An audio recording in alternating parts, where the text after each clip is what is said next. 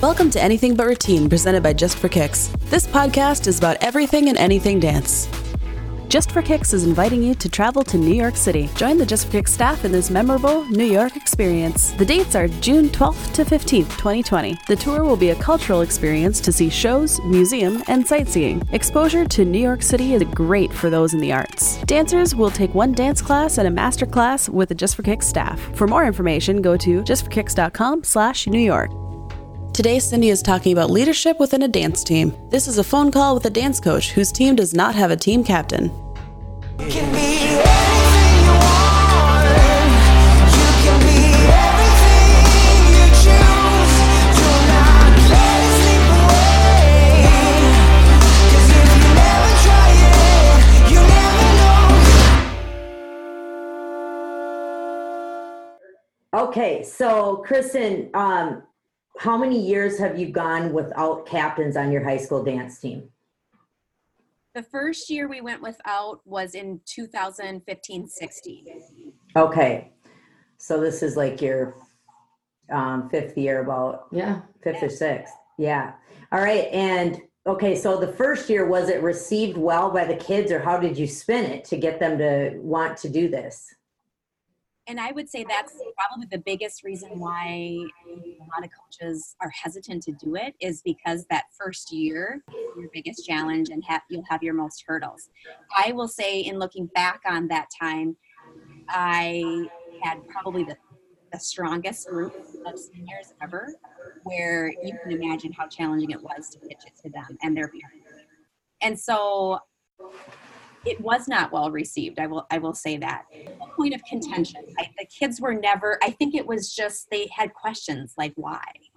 I had only one parent phone call out of that, actually. The question from the parent was just really more a concern of, and it was actually from a dad. And a dad that I had a relationship with, I would say, was closer with her. I really felt my daughter has really worked really hard for this honor.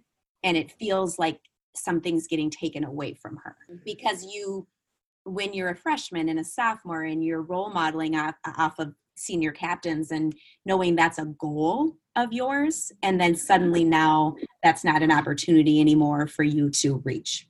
It did feel like a little bit of a loss, or he wanted to just mostly share his feelings as the parent, and then try to express to his, for his daughter, a young woman that respected us as coaches and our decisions. And so he didn't want to necessarily challenge or question the decision. So, but honestly, we made the decision based on a result of what happened the previous year.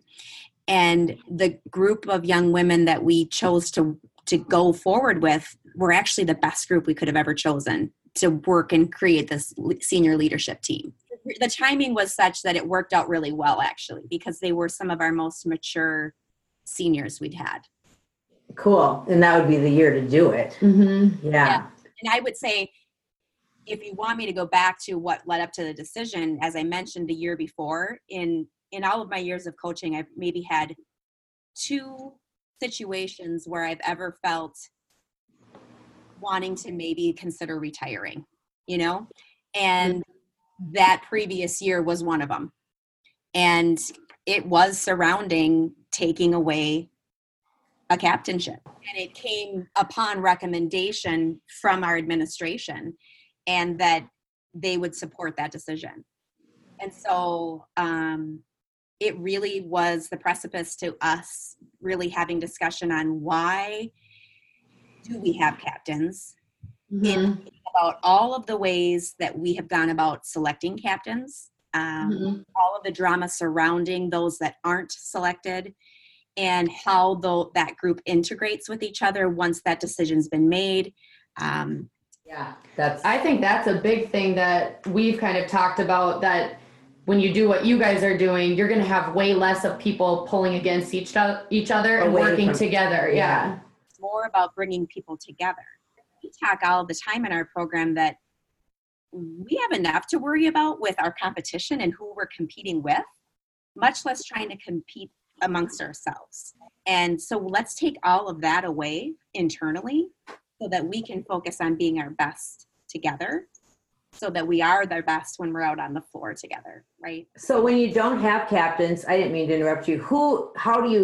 Does the cream just rise to the top? Do the kids lead themselves, or the ones that are leaders, do they just step up to the plate?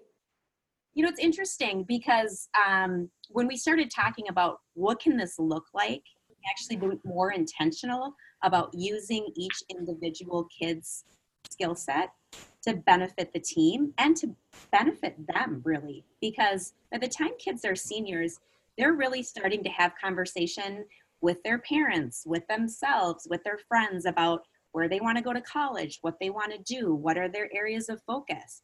And when you really start talking about that with them as individuals, they naturally fill the roles that you can give them, where they're going to really flourish, right? So, for example, you think about somebody that wants to study digital marketing or social media, right? Well, think about where we're at in our world right now. That's a huge opportunity with teens to be able to promote themselves. Well, people are going to run with that. If a girl really wants to study that, well, clearly she's going to be in charge of social media, right? Mm-hmm. If somebody is interested in photography, for example, right? You just find what their interests are and you give them that role. So it's really worked out really well.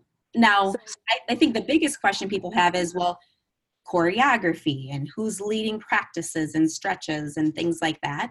But again, those people naturally, right? And so what we do is we sit down and we give them a list of jobs ahead of time, and opportunities. And we allow them to discover, okay, yeah, I have an interest in this. This is something I know I can execute on. And that's how we kind of weed out where people kind of get placed, if that makes sense.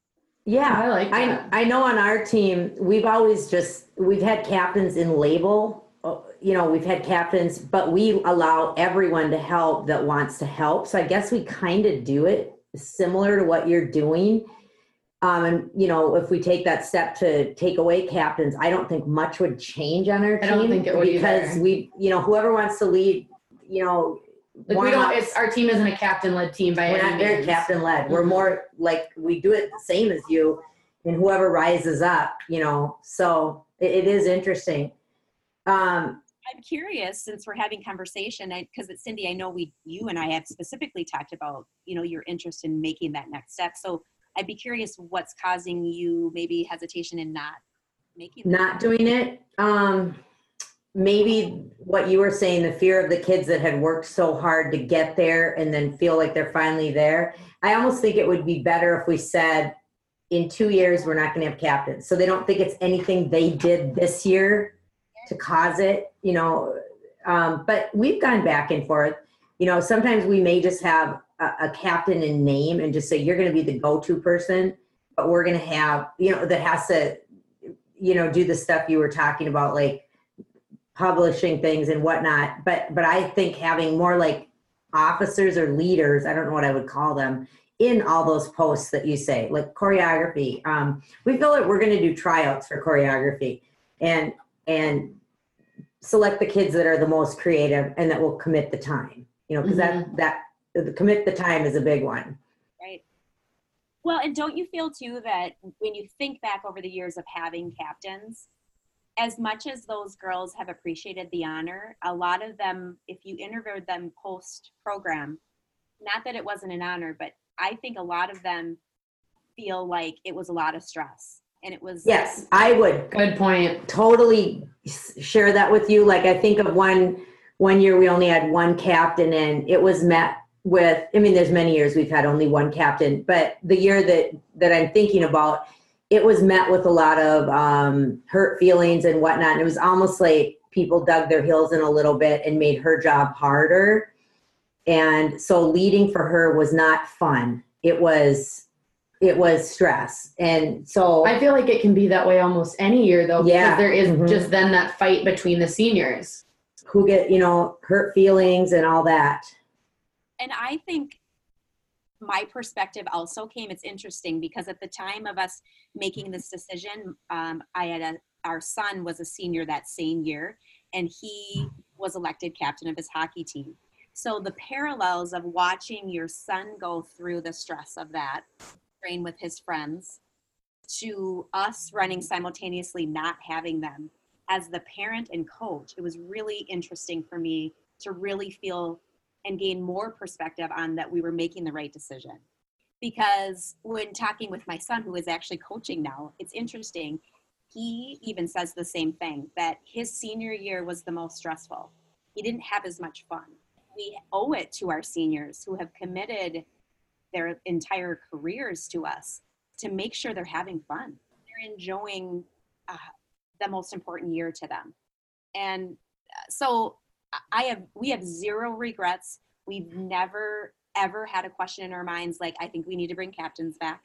Our parents, nobody asks. It's just that first year. Yep. Just that first year. Well, this has been great talking to you, but I really appreciate you taking your time to do this. Well, thanks for having me on. It's always a pleasure to talk with both of you and everything that is All Things Just for Kicks. I love what you're doing. Oh, thank you, Kristen, and good luck at the state tournament. Yeah, we'll see you next week. See you next week. You too. Go Kicksters. Bye-bye. Yeah. Thank you. Go, you gals.